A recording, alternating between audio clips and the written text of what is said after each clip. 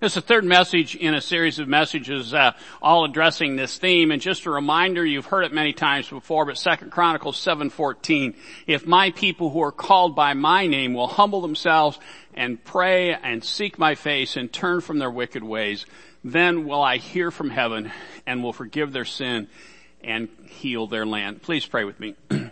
Father, those are simple words and words that many of us have read before and spoken before and prayed before. But Father, we want to be your people. And at times we take pride in being called by your name. Father, help us to humble ourselves and to pray and to earnestly seek your face. Father, stir within us a drive, a desire, a determination to turn from any wickedness. And Father, help us to hear you. And Father, we ask that you would forgive our sin. Father, I would ask that you would forgive my sin. And that you would heal our land. Not for my satisfaction, not for our satisfaction, not for political motives, but because people need to be in a real personal, life-changing love relationship with you. Thank you, Father. Amen. As I've said repeatedly, we've been looking at 12 prayers for sweeping revival and spiritual awakening. And again, I want to say this is the last time we're going to cover these. I want to emphasize this is not, the prayers themselves are not original content. I'm trying to share the prayers with you and then share some scriptural perspective with minimal commentary, not no commentary, but minimal commentary from me, because I think sometimes the Word speaks to these issues far more clearly than I possibly could. So again, what we've covered thus far, praying for God's mercy upon our land, praying for a spirit of brokenness and repentance. And again, just prior to starting this series, we looked at repentance. And again, repentance is that concept of not just being sorry for our choices and being concerned about the consequences of our sinful behavior, but being sorry enough to change. Repent and turn, Acts 3:19 talks about. So again, praying for a spirit of brokenness, broken over our sinfulness, but also motivated to change and pursue a different course. Then praying for boldness, holiness, and power in our pastors. And again, this is not to say serving in full-time vocational ministry has not always been a challenge. But in this season in our land, the church needs pastors who are willing to be bold and accept the consequences for their boldness. They need to be men and women who are fully committed to holiness in all areas of our lives. And they need God's power in order for them to be effective. So again, just a reminder, that's all of our responsibility, is to pray for those who provide leadership to God's people. Then fervent prayer to sweep our land. Again, I don't pretend to be a huge student of revival. But when the little bit I've looked at it through the course of modern history, prayer and revival have always been inextricably intertwined. And if we truly want to see a move of God, then a part of that move is grounded, rooted, and driven by the prayers of God's people. And it's interesting. I've been doing this a long time. And I have rarely, I won't say never, but I've rarely talked to passionate Christ followers who don't at some point in time say, gosh, I just need to be more disciplined in prayer. I don't know, again, I'm hard pressed to, I think and maybe think of a couple who just were fully confident in the depth, the intensity, the consistency, and the magnitude of their prayer lives. Most everyone else says, gosh, I gotta lean into it more. So just an encouragement there. Unity in churches and families. And again, as I said last week, again, the need for the people of God to come together, not and agree on everything, but to find the things upon which they can agree, those things which are God honoring, and lean into those collectively. Doesn't mean we have to agree on all the doctrinal issues, but it does mean we have to agree on some of the fundamental tenets of Scripture in terms of the role that Christ plays and the role of the cross and our need to respond to that. And again, as I said, as much as I acknowledge the need for unity in churches and families, I'm not saying we need to be unified with all groups who call themselves a church, but are not honoring God's choices and God's directions. So that's a difficult stance and requires discernment on all our parts. An explosion of evangelism. Again, lives need to be changed through a real personal, life-changing love relationship with God. And I will concede, I said last week as a part of the message, as our culture has shifted and as we try to figure out what post-pandemic ministry looks like, as we try to figure out what ministry in a culture that is no longer unified about Christian principles looks like, what evangelism looks like, that's a learning curve that every church and every Christ follower in every church needs to be looking at. Some of you, well, there aren't very many old-timers like me, but there are a few. I remember back in the day when I was being taught how to evangelize, it was a tract. It was a booklet. The rage was the 4 spiritual laws. And if you tried that now, I mean, I'm sure people are effective with it, but people would wonder what planet you came from. Just saying, we have to figure out, and yes, I will concede, there is a role for the digital realm and social media and all of that. But we have to collectively figure out what it looks like for us as a group and what it looks like for us individually. Then a passion for missions. Again, we're talking globally, but we're also talking missions with our neighbor. So just praying for a passion for missions and then praying for an increase of laborers. And again, as I emphasized, these are times when all who would call themselves followers of Christ need to be willing to do the work. At our board meeting on Monday night, Ron Owens talked to the LBA about a passage of Scripture we'd looked at before that says, be strong and courageous and do the work. That's all of us. The work of the ministry is not just for the professionals. The work of the ministry needs to take place at times in spite of the professionals. But it is on all of us. And it's easy for me to say because I am a professional. That sounds weird, but I get paid for what I do. I get paid to make this a priority. But the reality is, all of us have a role to play. And many times the role that you play, I've said this before over the years, but when we have first-time guests, they expect me to be nice to them. I'm just saying, they know I get paid to be nice to them. When you're nice to them, that makes a huge difference. When I remember their name, they think I'm a rock star.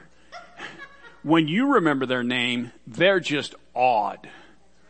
Just putting it out there. All right, so we're all laborers. Every volunteer role, every professional role, all of it.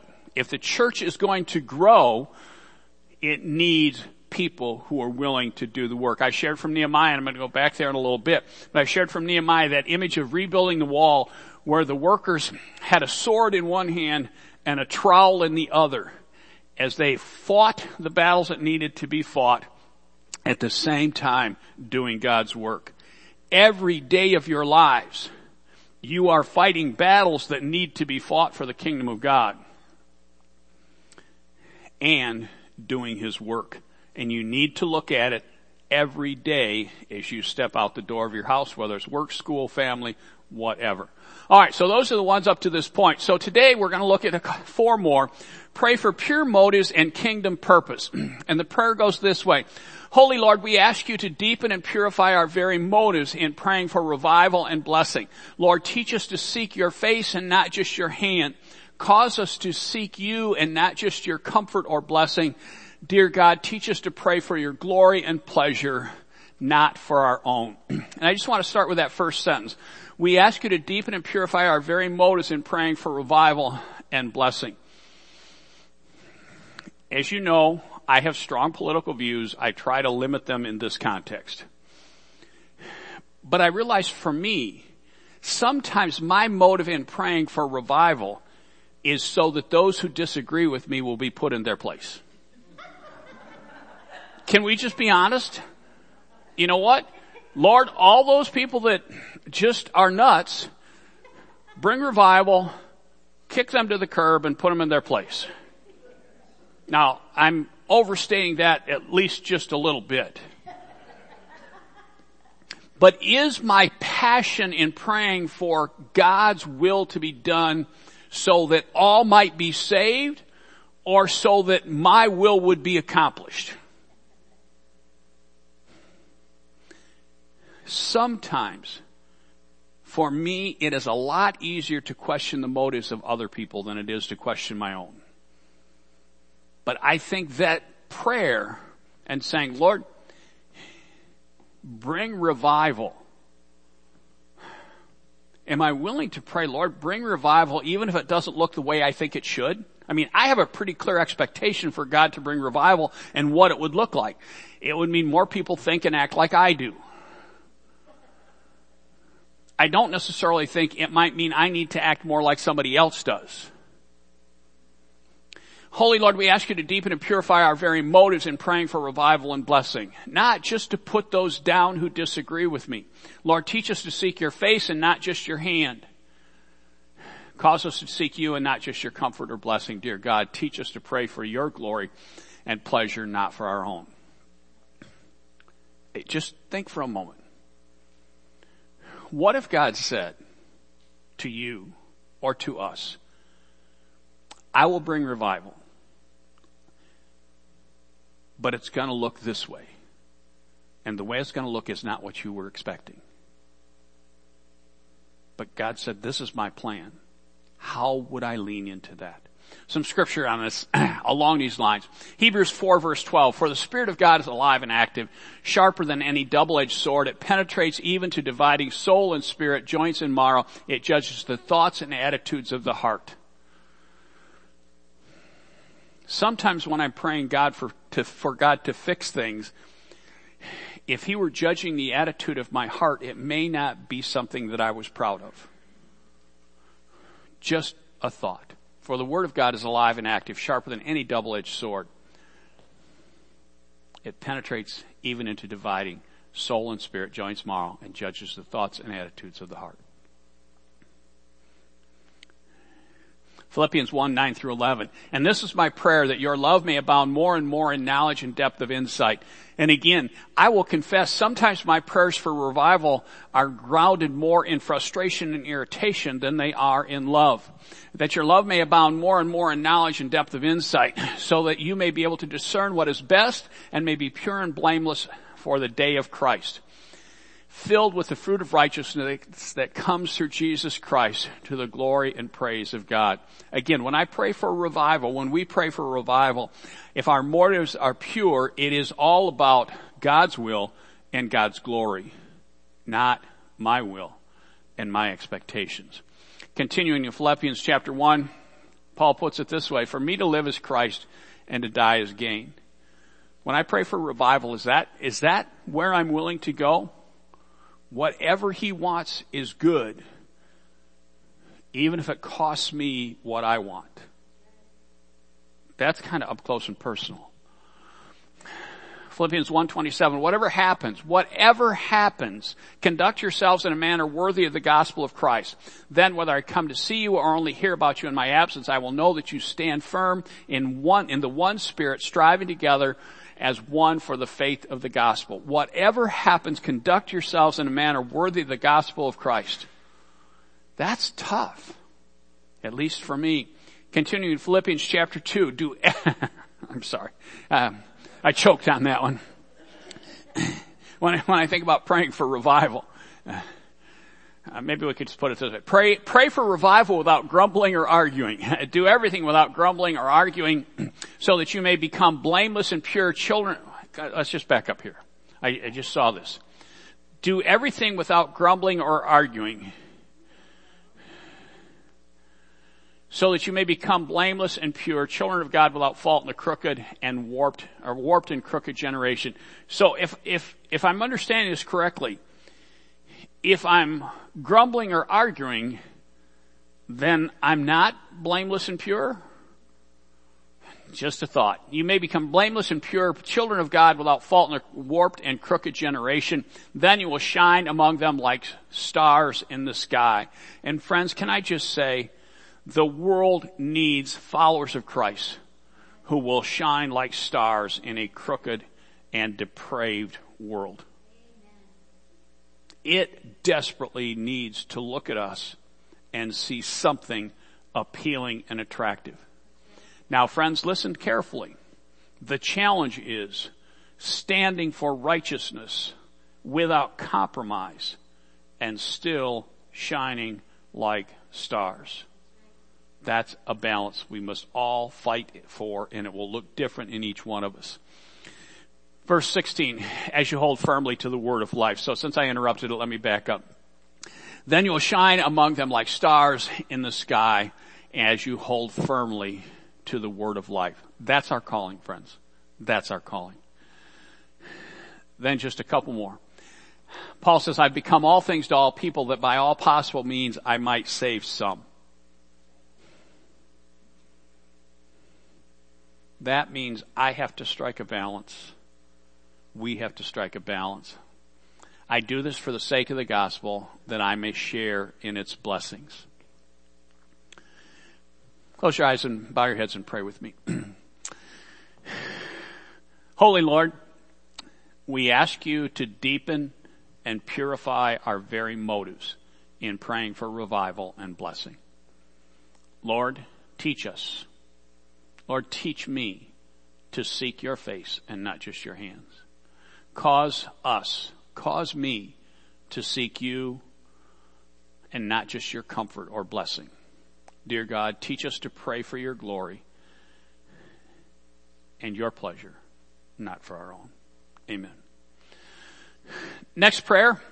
Gosh, this is getting increasingly awkward. Pray for salvation and wisdom in government leaders. Holy Father, we humbly ask for a mighty move of conviction and salvation in government leaders and others who influence culture. We ask you to pour out convicting, saving power upon Washington, D.C., colleges, universities, media networks, and the Hollywood movie industry. We ask that you so move that millions will be converted to Christ in these strategic communities of cultural influence. Can I just say, I spend some time once in a while grumbling about some of those things we just mentioned. I know that stuns some of you. I may have even grumbled to some of you in your presence. As I said at the start of this series, I'm convicted because I will confess there are times when I spend way more time grumbling and whining and grousing about this stuff than I do praying about it. And that's just inexcusable because it doesn't cost me anything up front to pray those things and to pray for those individuals. And I will go a step further. Sometimes I pray for God to deal with those people without praying for God to call them to salvation.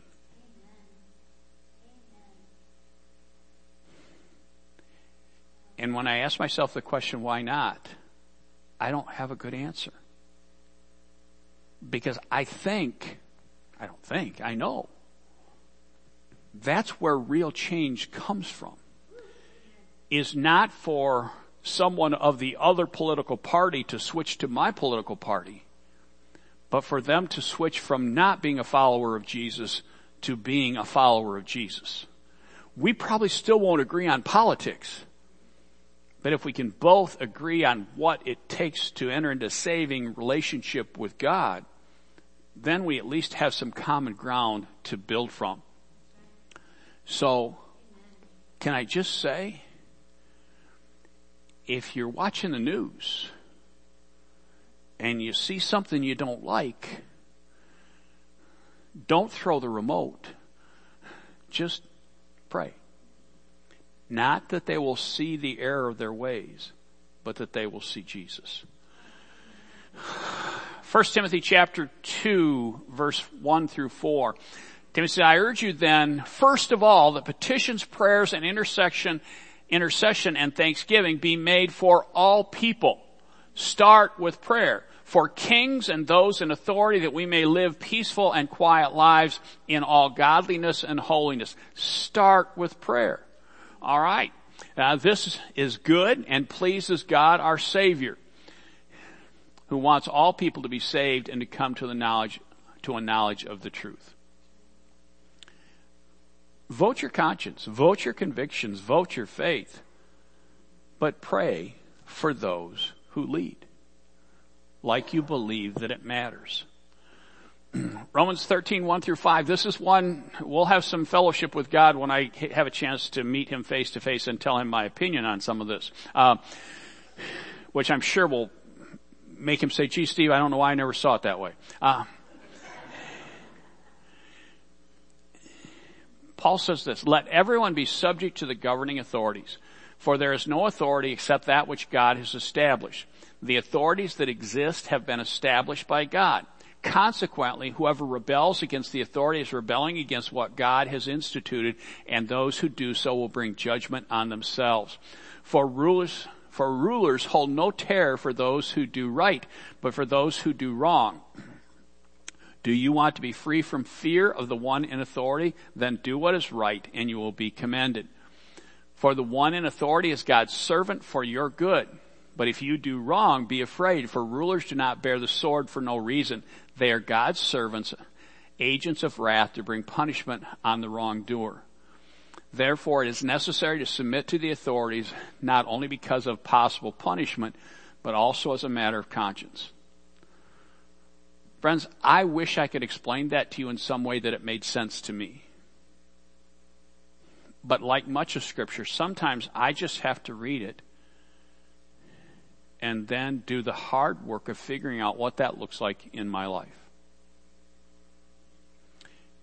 And when I have strong disagreements with decisions by those who are in leadership, who have been elected to positions that I didn't vote for, that's hard spiritual work that I have to grind out, and that we all have to grind out.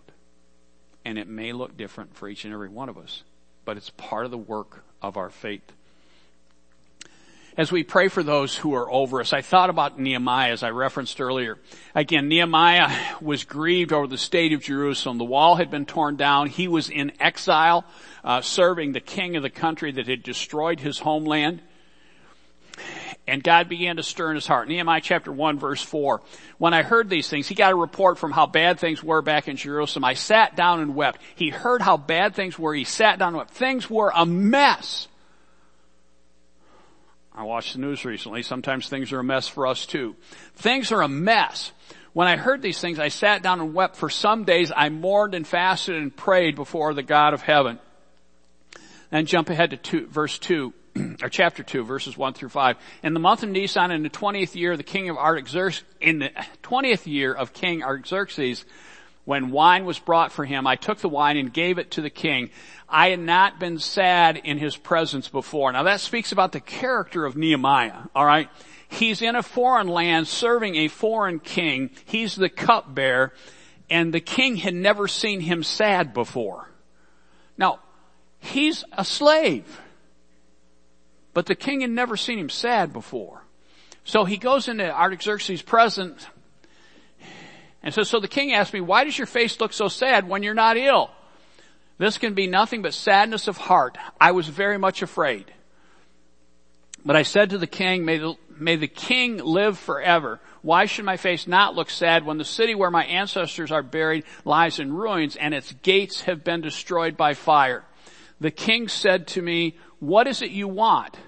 Then I prayed to the God of heaven. So in other words, he's been praying and fasting leading up to this. He's in the king's presence, and the king says, I'm concerned that you're sad. What can I do for you? And he says this, first of all, he prayed and fasted for weeks. Now this is one of those rapid fire prayers. What do I do now? Then I prayed to the God of heaven. before he spoke. And I answered the king, if it pleases the king, if your servant has found favor in his sight, let him send me to the city in Judah where my ancestors are buried so that I can rebuild it. Now just wrap your heads around that for a moment, folks. This is the king of the country that destroyed it in the first place. And now because one of his servants is upset, this servant has the audacity to say, well, you know what? Here's what I'm sad about. Why don't you send me back to go rebuild what you destroyed? Or what was destroyed on your account? Who does that? This king had no use for Jerusalem personally. But after praying and fasting and then offering up that bullet prayer, Lord, what do I say now? He has the audacity to say, well, here's what would make me better. Send me back to fix it. And again, some of you know the story well enough to know, he said, okay, I'll do it. Really? And he says, well, as long as we're on a roll here, how about you give me letters so that people don't kill me on the way? And how about you give me letters so that I can get the supplies I need to rebuild the wall? And the king said, okay. So friends, if you think praying for our political leaders won't make a difference, I don't know that they will, but I'm pretty sure it's the same God. Just putting it out there. Pray with me. Holy Father, we humbly ask for a mighty move of conviction and salvation in government leaders and others who influence culture. We ask you to pour out conviction. We ask you to pour out convicting, saving power upon Washington, D.C., upon colleges, universities, media networks, and the Hollywood movie industry. Father, we throw in state and local politics into that mix as well. We ask that you so move that millions will be converted to Christ in these strategic communities of cultural influence. Amen. Pray for sweeping revival in the church. Righteous Lord, we ask you to send sweeping revival even if it takes hard times and great trials. Kind of choked on that one too. Righteous Lord, we ask you to send sweeping revival even if it takes hard times and great trials to prepare the soil of our hearts. Father, we pray not for shallow, selfish ends, but for your great glory and kingdom. Cause us to come to you in true humility, brokenness, and contriteness of heart.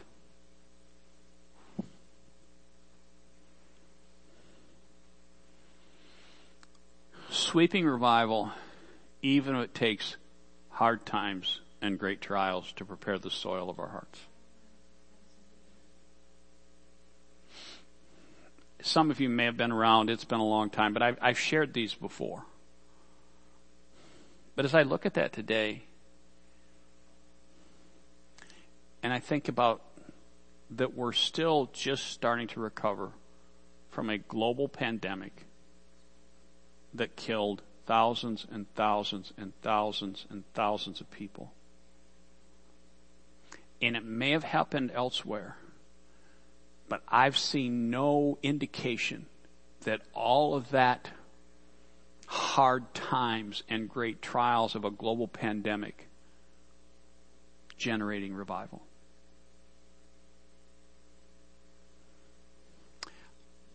Again, as you know, I try to make it clear, it's not all about attendance. But sometimes that's an indicator.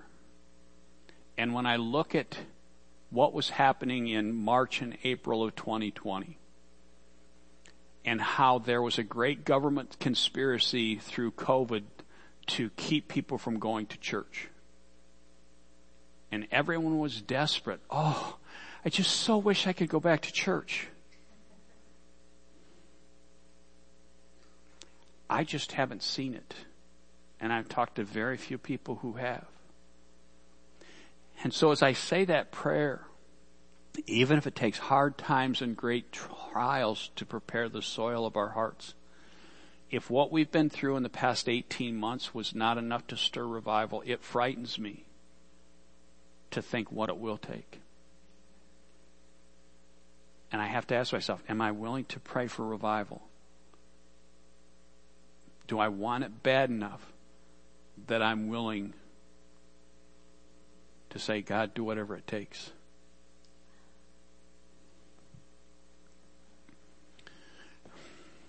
I don't have an answer.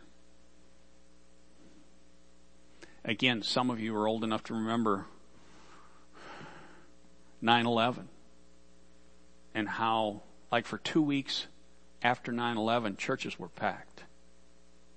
People were having spontaneous prayer meetings every night of the week. And then it was like when we realized the world wasn't really going to come to an end immediately, we just kind of sunk back to wherever we were.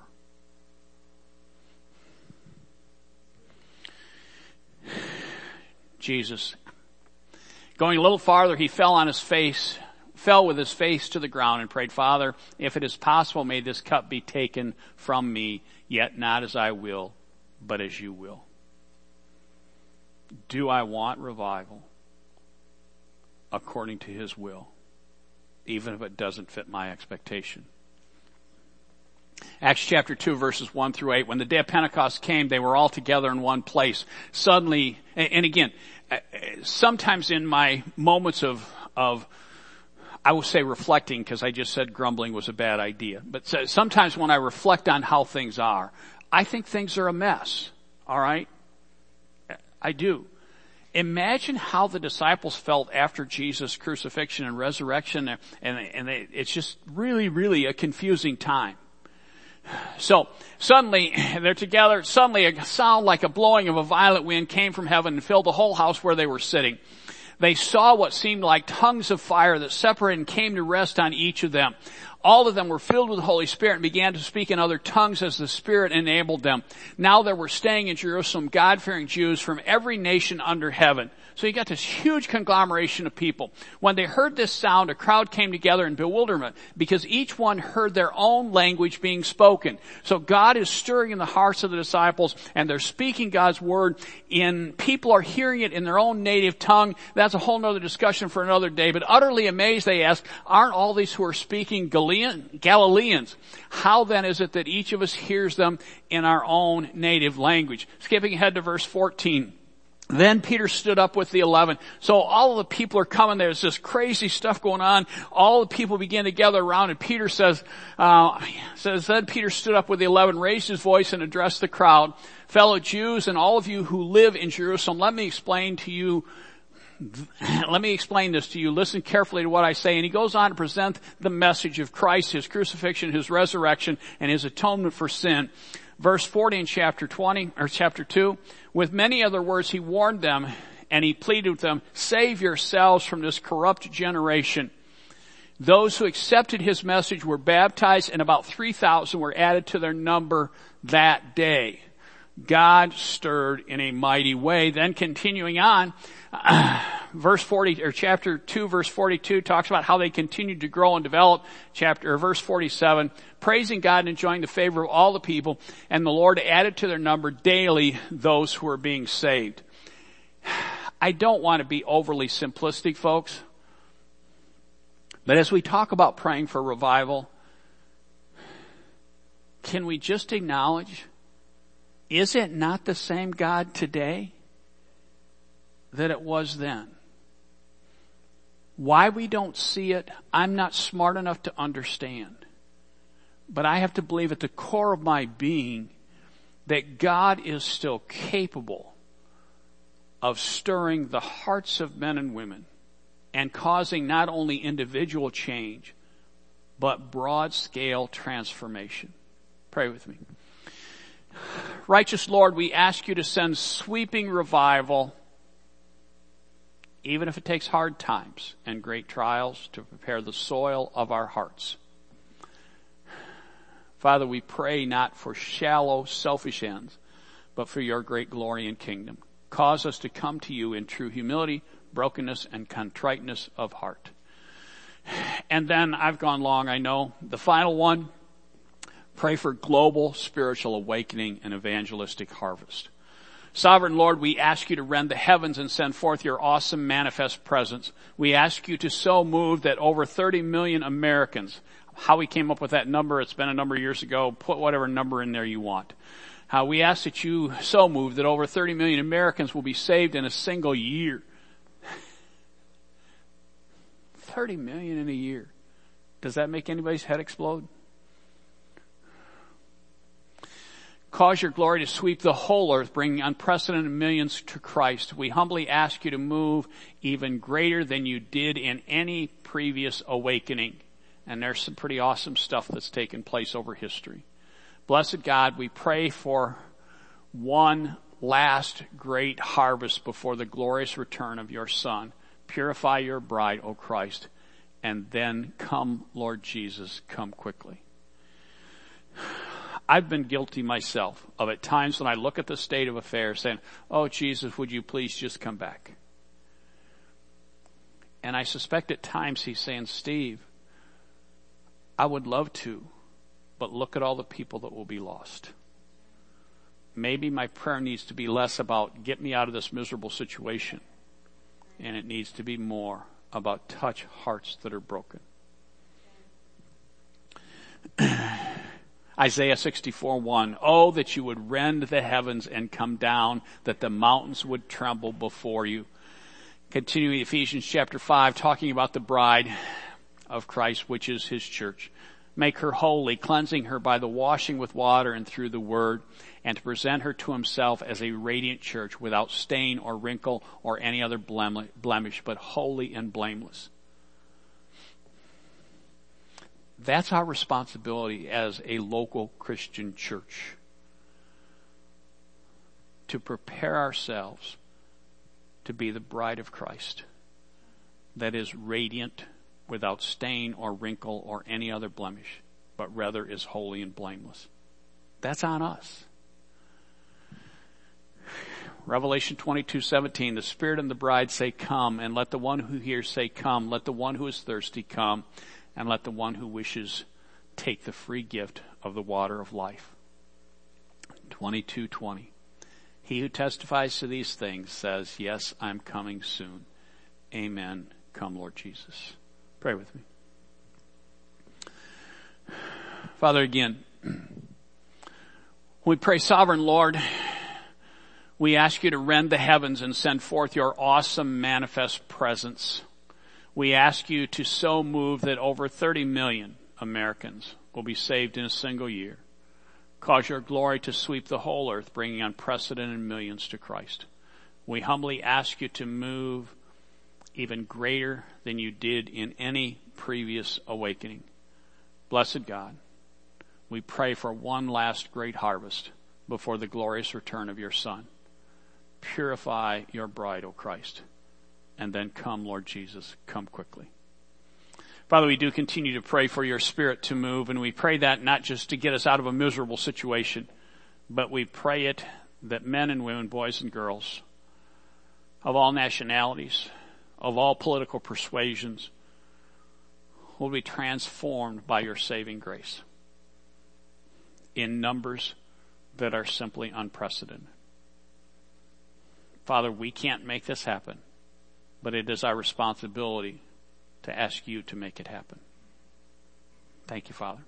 Amen. Michelle?